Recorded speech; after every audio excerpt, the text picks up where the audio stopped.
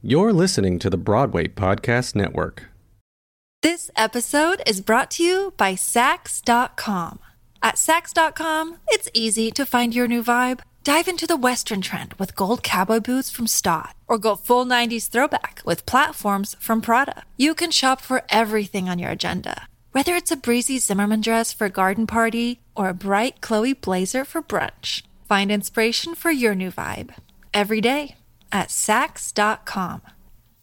This podcast is sponsored by Ramp. Are you the decision maker in your company? Consider this. For the first time in decades, there's a better option for a corporate card and spend management platform. Meet Ramp, the only corporate card and spend management system designed to help you spend less money so you can make more. Most corporate credit cards offer points as incentives, but those points amount to less than their worth in real cash value. Ramp's business cards offer you cash back, real money in your pocket. Plus, you control who spends what with each vendor. And Ramp software collects and verifies receipts automatically, which means you'll stop wasteful spending and close your books in hours instead of days. Businesses that use Ramp add up to 5% to their bottom line the first year.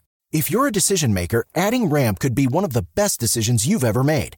And now get $250 when you join Ramp for free. Just go to ramp.com/easy. Ramp.com/easy. RAMP.com/easy. Cards issued by Sutton Bank and Celtic Bank, members of FDIC. Terms and conditions apply. When I was a young person, I didn't necessarily, see cinematographers or see directors, or know that or producers, or know that those opportunities were very much available and alive. For me, with my nonprofit, we try to bridge that. So, young people are seeing, people that look like them who are doing the creating. And that's very important to me. So I feel like the young people are the ones that keep me motivated to keep doing the thing. Welcome to the Black Business of Broadway, a podcast brought to you by the Broadway League and Black to Broadway.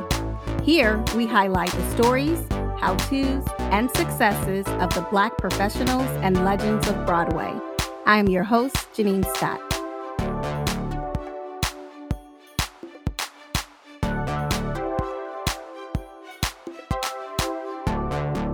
Marjan Kennedy is a Broadway producer and award-winning Caribbean American artist, entrepreneur, educator, and mom. Her work spans theater, film, children's media, and literature. Kennedy is the 2023 DC Mayor's Arts Larry Neal Writers Award winner and was also named as 2023 Woman to Watch on Broadway.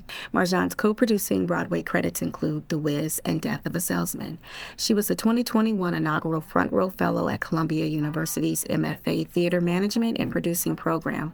Her original work has been seen at the Kennedy Center, Sesame Street, the Smithsonian, the Lincoln Center, the National Theater, and Hooray Media. She is the founder of her production company, Cephia Works, and nonprofit Kennedy Foundation for the Arts. Kennedy is a graduate of Duke Ellington School of the Arts, Fordham University, and NYU Tisch School of the Arts. Welcome, Marjan, and thank you for joining me today. Thank you so much. Thanks for having me.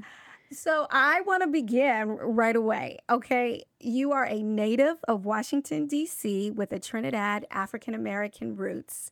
You've shared about growing up in a culturally rich household full of storytelling. Was there a particular moment in your childhood when you realized you wanted to build a career in the arts? That is a great question because I don't think there was an actual moment in my childhood. I just remember always performing like in my living room and, being very serious about the work that I was putting on as a 5-year-old, 6-year-old, inviting, all my family members to come and watch me and my stuffed animals. So I feel like I have very vivid memories of that. And producing those little living performances. But I think the shift really happened for me when I went to high school, to Duke Ellington School of the Arts, which really just changed my life because I never knew you could be a professional artist. No one in my family is in the arts. I did grow up with so many rich opportunities, and I was seeing a lot of art and having those experiences, but I never knew professionally I could do that work. So high school was really the time for me to say, hey, like I can make a life out of this. You know, that is such a through line for most of our guests. They all have gotten on pretty much. I mean, 9 times out of 10, they're like, I did not know that this could be a career. And I find that really interesting. I mean, and we'll get to this later on because you are doing stuff to promote this as a career for young people to kind of buck that, that notion or lack of, of knowing out there within our community. And we'll get to that. But it is so interesting that you say that. Yeah, absolutely. I feel like if you don't see it and you're not engaging with, those professionals, it's hard for you to imagine yourself in those roles. And especially, for us growing up, we were in the analog age. So unless we were, seeing it face to face, it was very hard for us, or reading about it, it was hard for us to see what those possibilities were. Absolutely. That's all I can say. Absolutely. Yes. But so I want to go back just a little bit because I want to talk about your literary work. So one of your works, Callaloo, started off as a play before becoming a children's book. Can you talk a little bit about that initial inspiration behind the creation of this play and why you decided to make it into a children's book? Absolutely. Well, this was back in 2011, I would say. I was actually in the heart of my one woman show, Girls, Girls, Girls. That was my first original piece, and that piece really taught me everything about producing, investing. It was the first creative piece that I wrote myself. So I was touring it and performing it all over the country for about 2 or 3 years. And I had developed a small audience, and my audience just kept asking, like, what's next? What are you working on next? And, this was my first time ever doing anything. I was 23, 24 at the time. And I just said, "Oh, I have to do something else. Oh, you guys really like what I'm doing."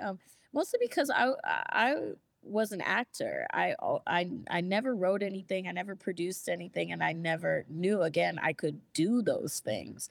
So it really was that small group of followers that I had, developed over my first piece, and I just started, thinking deeper about my own heritage and where I come from, being a first generation Caribbean woman. And if you all are familiar with Trinidadian folklore, we have La Jablesse, Sukuya, Papa Bois, all these characters that are very much alive in the oral tradition of how the world functions. And of course, being first generation, my interpretation of it is a bit different than from young people who grew up on the island. So it really was it was a really spiritual piece for me because it was connecting my childhood,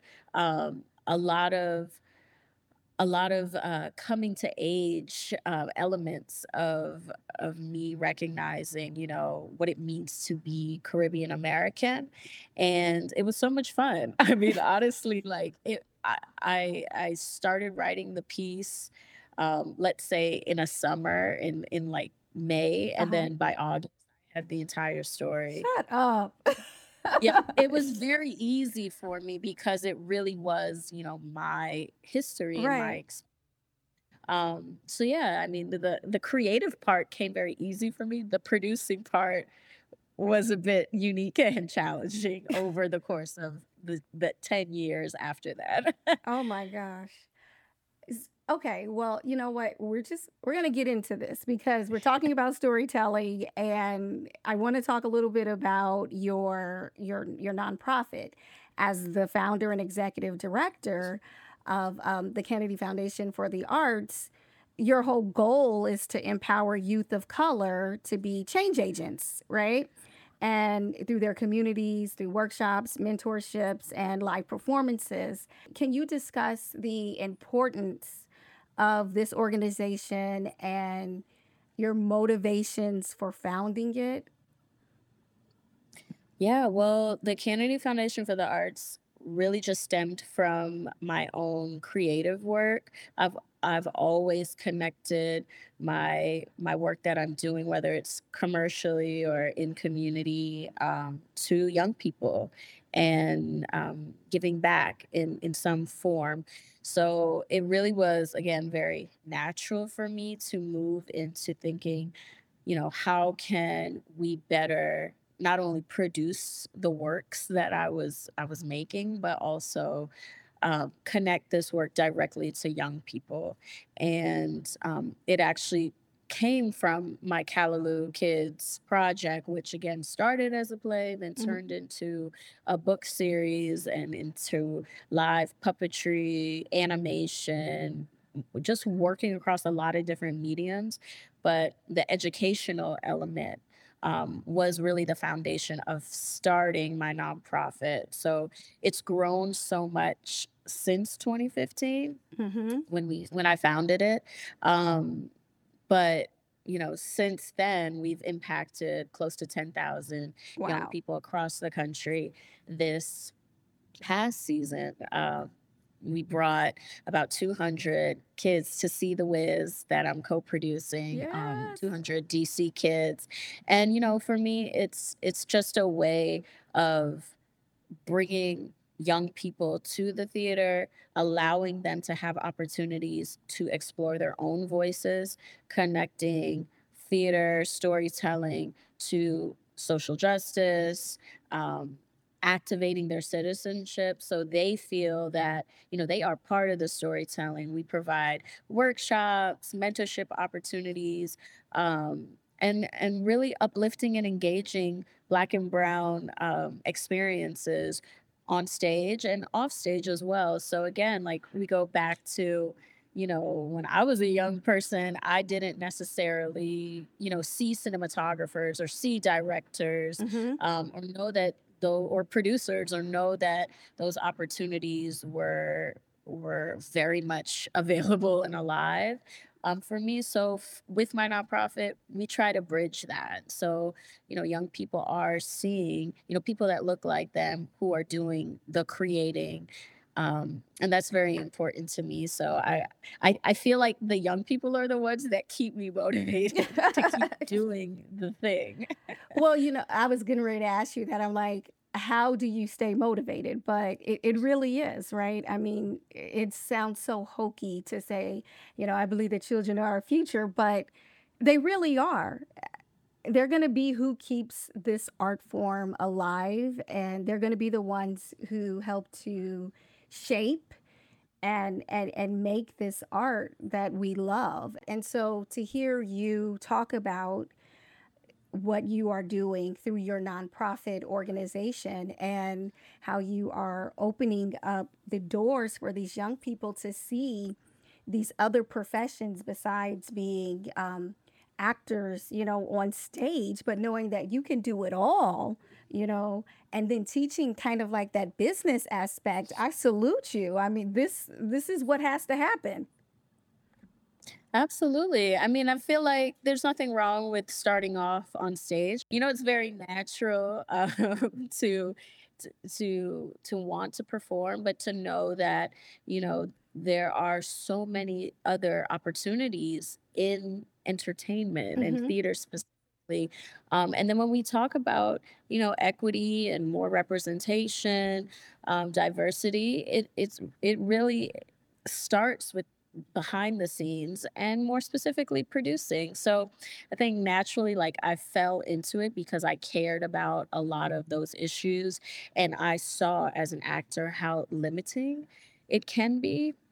And instead of taking a passive approach to, well, I'm just going to wait and wait and wait for the right job to come to me, I ended up creating my own work and allowing the industry to bend more to, what I wanted to do and how I wanted to represent myself. And honestly, like that motivation, yes, it's continued by young people, but it's also, I think, for me, knowing my history and knowing where I come from and knowing that, Ruby D and Ossie Mm-hmm. Davis did this, Lorraine Hansberry Right. did this.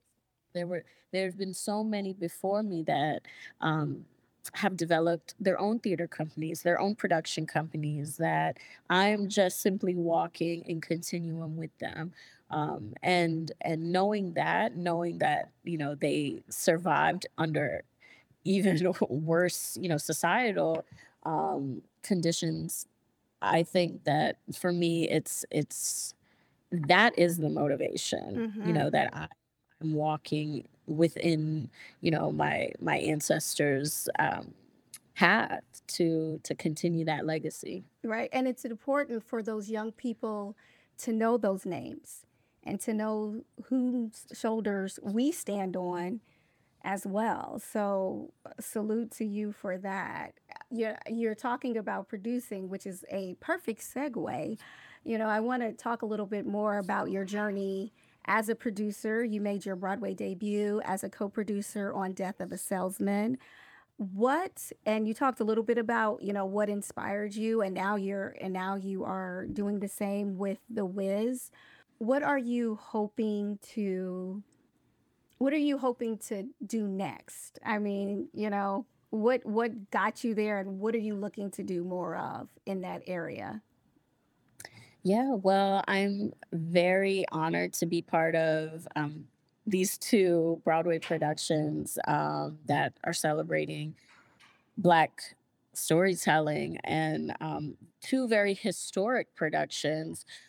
So I think with Death of a Salesman, I originally got was part of that project as I was finishing up a producing fellowship at Columbia University, which was all centered in commercial producing. It was started by two of my mentors, incredible producers, Stephen Bird and Aaliyah Jones Harvey, who spearheaded that fellowship to support and train emerging Black producers in the commercial sector. So many people don't know that Aaliyah is the only Black, or actually woman of color, lead producer on Broadway. So, I mean, for her to mentor me and to support me, and Stephen as well, on my journey, it has been incredible for them to, not only assist me with like all of those connections, which really that is how the business functions through um, Mm-hmm. opportunities, through networking, through, you know, who's in the room Mm-hmm. watching you as you develop. So that entire experience, that year-long experience of being both in the classroom at Columbia, but also doing the work in the industry, was life-changing for me. This was in 2021. So just finishing up that fellowship, I had the opportunity to join the co-producing team of Death of a Salesman. And it was the first time I had to raise serious money. And I had no clue how to do it because Uh-huh. part of co-producing is raising money. Um, and I really just pushed myself. I leaned into my mentors and my community, and I was able to do it. And from there, The Wiz came and other opportunities commercially. And I've just been learning, as I've been going. But also, in the last couple of years being in the commercial space, I've also acknowledged that commercial producing isn't that much different from independent producing or community producing. So everyone who wants to get into commercial producing, I would say continue to keep doing that work wherever you're producing, because a lot of the skills that I've developed in the last 15 years of producing my own work or being an independent producer has translated into the commercial space. And I think has given me a bit more edge on how I approach the business. Whereas traditionally in the Broadway space or touring space, there is a model to make money, and that's it. And yes, that is important, but there's also impact, there's also education, there's also building diverse audiences, creating diverse teams, both on stage and off stage. So I think a lot of that work, I've been doing grassroots for a long time, that I can bring that to the commercial space. So it's very exciting to, like work on these bigger productions and have bigger impact. But it's also important for me to stay rooted and focused on who I personally want to be coming to the theater, which are young people of color, communities of color, to have those experiences. So I'm very much involved of strategy and community building. And some producers just want to raise the money and that's it, and that's fine. But I think for me, like I really am dedicated in that way of making sure our communities are in those spaces and are actually having positive experiences. Two things. One, love Aaliyah, love Stephen Bird. Like, fabulous. You couldn't have two better mentors, and they are giants. And I mean, oh my gosh, so much respect. But one of the things that I'm also seeing is a surgence of Black folks coming in this producing as co-producers and then working their way up to become lead producers. And you talked about equity, and that is, I couldn't agree more. That's where it starts. That is where it starts. It starts at that table when you're putting together those teams and being a part of the strategy on how these shows are promoted and what's going on. I couldn't agree more. That is an important role, and I think people forget about how important a role co-producing is in this industry, especially in the commercial sector. So I thank you for calling that out. You were named 2023 Woman to Watch on Broadway. What does that mean to you to be featured among such a talented group of women in the Broadway industry? First of all, I was so surprised. I was calling up like all of my Broadway friends and mentors. I'm like, did you recommend me for this? How did this happen? I am so honored to be recognized and to stand with really my peers, folks that I've been collaborating with and working with for a long time, and to be celebrated at this high level. It really is a joy for me. So I welcome it, and I'm so thrilled to be part of the Women to Watch list. And I'm still trying to figure out who nominated me, but I'll take it. Well, it's deserved. Looking at what you've already accomplished and how successful those endeavors have been, of course, you are going to succeed in this industry on Broadway. Like, no doubt. Absolutely. Thank no you. doubt. So I concur. You deserve that award of 2023 Women to Watch on Broadway. And I am excited to see what more things, you have in store. This episode is brought to you by Sax.com.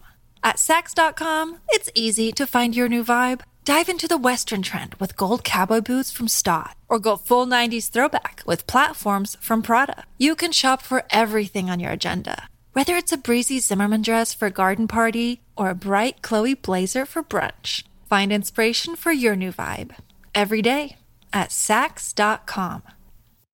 Can you talk a little bit about the raising of the capital in order to put works on Broadway or in order to produce independently? What does that look like? And what does that look like specifically for people who look like you and I?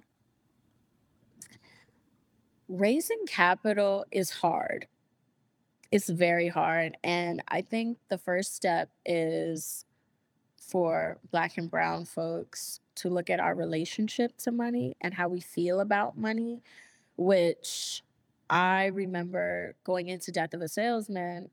That was the first thing I had to do because I was legitimately getting sick with the feeling of, hey, I have to ask people for $25,000 up front. Like, who do I even know? Mm-hmm. And I mean, it was a process um, of building, knowing that I had the skills, I had everything, all the materials prepared, I had practice, I know how to pitch, I know how to talk in front of people. I was a little shaky on the numbers, but I was confident. It was more so of accepting that, hey, I deserve this. Hey, this is a project I'm part of, and I am capable. You can trust me. And the truth of the matter is, yes, Broadway, has that name, has the sparkly lights, but even in independent producing, it's your approach. It's you saying, hey, you're gonna come on a ride with us, and you're gonna be part of a team.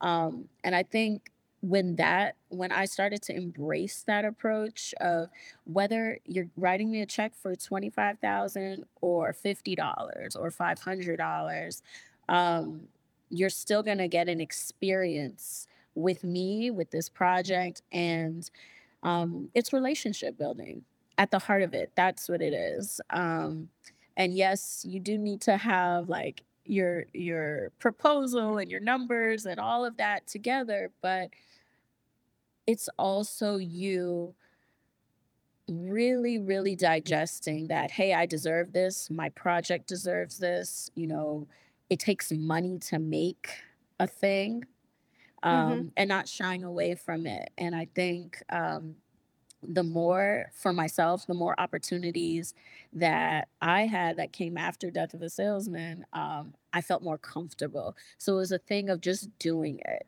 Just do it. Set a goal for yourself. Say, hey, I want to raise $5,000 for this project, and come up. And I think that's the creative part about producing. Come up with different ways to do it. So not necessarily in the Broadway space, because there's a lot of rules and regulations, but independent producing, you can go through grants, you can find private donors, you can do community fundraisers, you can do online like the Kickstarter. So there's so much that you can do in terms of reaching your goal, that I think that's what makes producing fun, or raising money fun, because raising money is never fun. It's not ever really fun, but the approach and the creativity in building a group of people to invest in you, that is exciting. And then when you sit back and think like, hey, I was able to get 30 people to give me $50, or as you continue to rise with producing and raising capital, then you sit back and say, hey, I was able to get 5 people to give me $100K. That's incredible. That without a product or without anything tangible, someone believes in your vision. And that's why I think it takes time. It takes time, and producers have to just keep doing. You have to keep keep at it because you're working those muscles all the time, and you may not even be aware of it.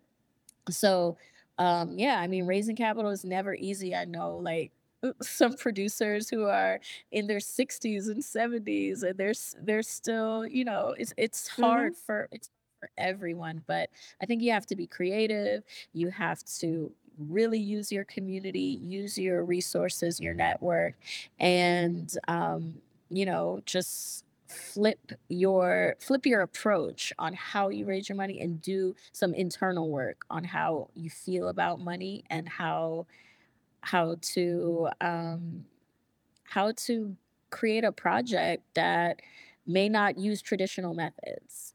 So it's exciting though. Yes. You know what? So now you sparked another question Okay. because you mentioned doing theater, and and it not necessarily having to be Broadway, because we know theater is not just in New York. It's everywhere.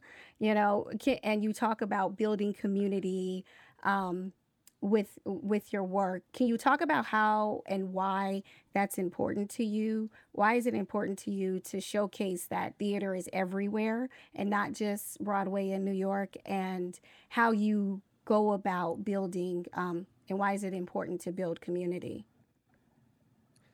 Well, it's important to build community first because I'm a human of the world. And I think that centers me first, that I am a human, I'm a citizen, I have neighbors, I'm a mother, I'm a sister, I'm a daughter.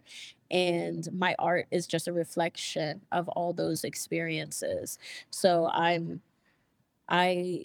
I think I struggled a long time, as a young artist, just trying to fit into the commercial world and wanting to be seen and celebrated and to be recognized, and to do all the things that we are trained and taught to do, especially if you Mm-hmm. go to art school.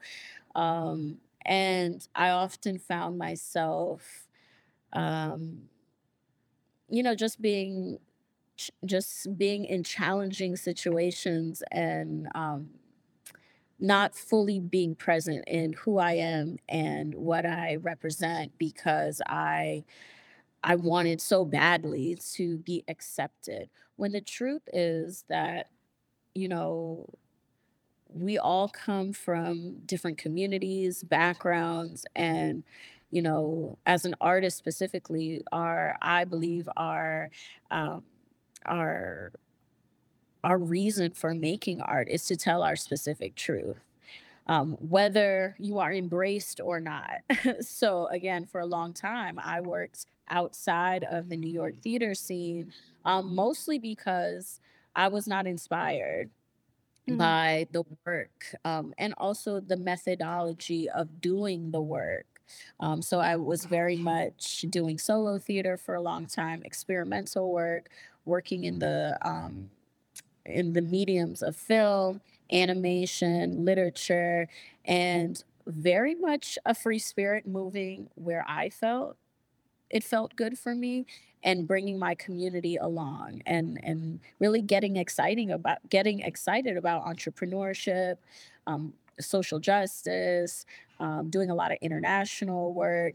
And I still do a lot of that work. And to me, like, having that balance of, yes, I'm going to do Broadway, but I'm also going to be, on the front lines protesting and Mm-hmm. doing street theater. And I'm also going to be working in the education space and building a youth ensemble at the same time. Like, those are the things in my community that motivate me to keep doing the work, because Broadway comes and goes, and it's exciting and it's fun to be a part of a big production like The Wiz or Death of a Salesman.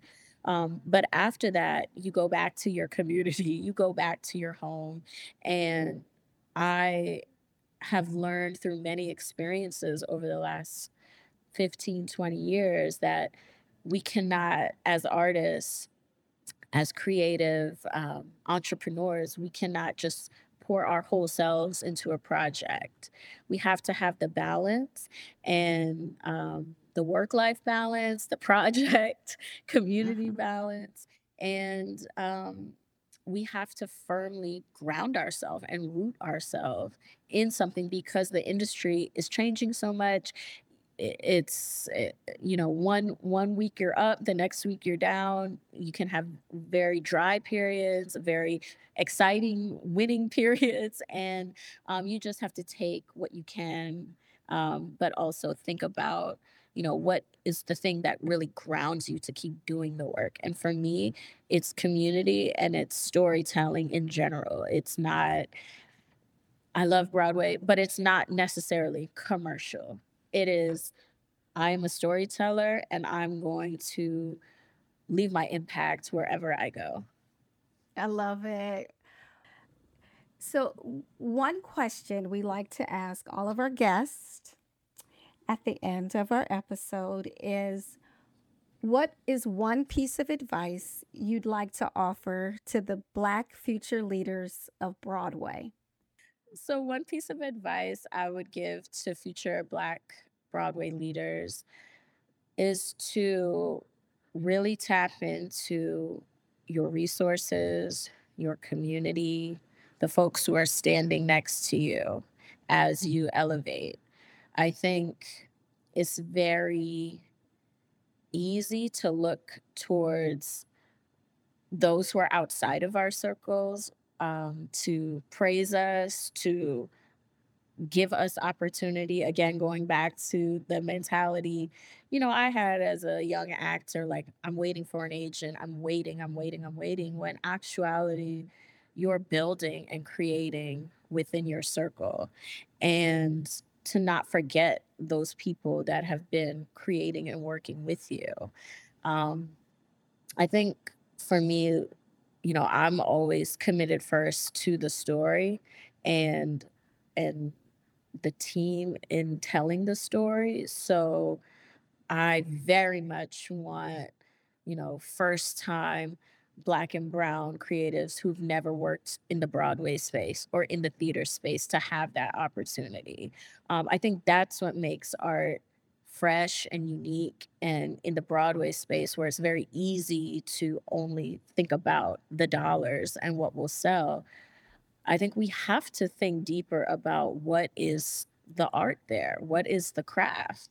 And that comes from a producer's, my producing perspective, from bringing folks who don't traditionally work in that space into that space on the creative team, on the production side, as well as performers. So I think as leaders, we have the unique opportunity to shape and shift the culture of Broadway, and we have to have courage to do that. We have to think beyond, this is what sells, this is what Broadway looks like, this is what's been done over and over again, but how can we leave an impact? How can we shift the culture? How can we make history?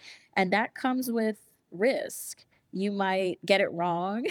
You might hire the wrong person, but you're trying and you're challenging yourself. So I definitely would say lean into your community, lean into your culture, where you come from, and bring that into those spaces. I almost jumped out my seat. I'm like, yes. Where is my fan? Yes, and yes. Thank you so much for talking with me today. It was inspiring. It was affirming. It was confirming, and all the other ing words that are out there that are positive. But seriously, I really appreciated chatting with you and getting to know a little bit more about your story. And like I said, looking at your past successes and looking at who you have, surrounded in your circle, the sky is the floor. How about that? I want to thank our guests and you, our listeners. You could have been doing anything else, but you chose to spend your time with me, and I am grateful. Be sure to subscribe at bpn.fm/BBB so you'll never miss an episode. While you're at it, tell a friend. I'm your host, Janine Scott, and we at the Broadway League hope you enjoyed this episode of The Black Business of Broadway. Hey, it's Leslie Odom Jr. here on the Broadway Podcast Network to tell you about the Rise Theater Directory, a program of Maestra Music. Rise is a national online resource designed to connect and empower backstage and administrative and creative theater professionals from underrepresented backgrounds. If you work or aspire to work in the theater community, this can help you find your next project. And if you hire theater professionals, search the Rise Theater Directory to find your next team. Create your profile now and get more information by visiting risetheater.org. That's theater with an RERISETHEATRE.org, because only together we rise.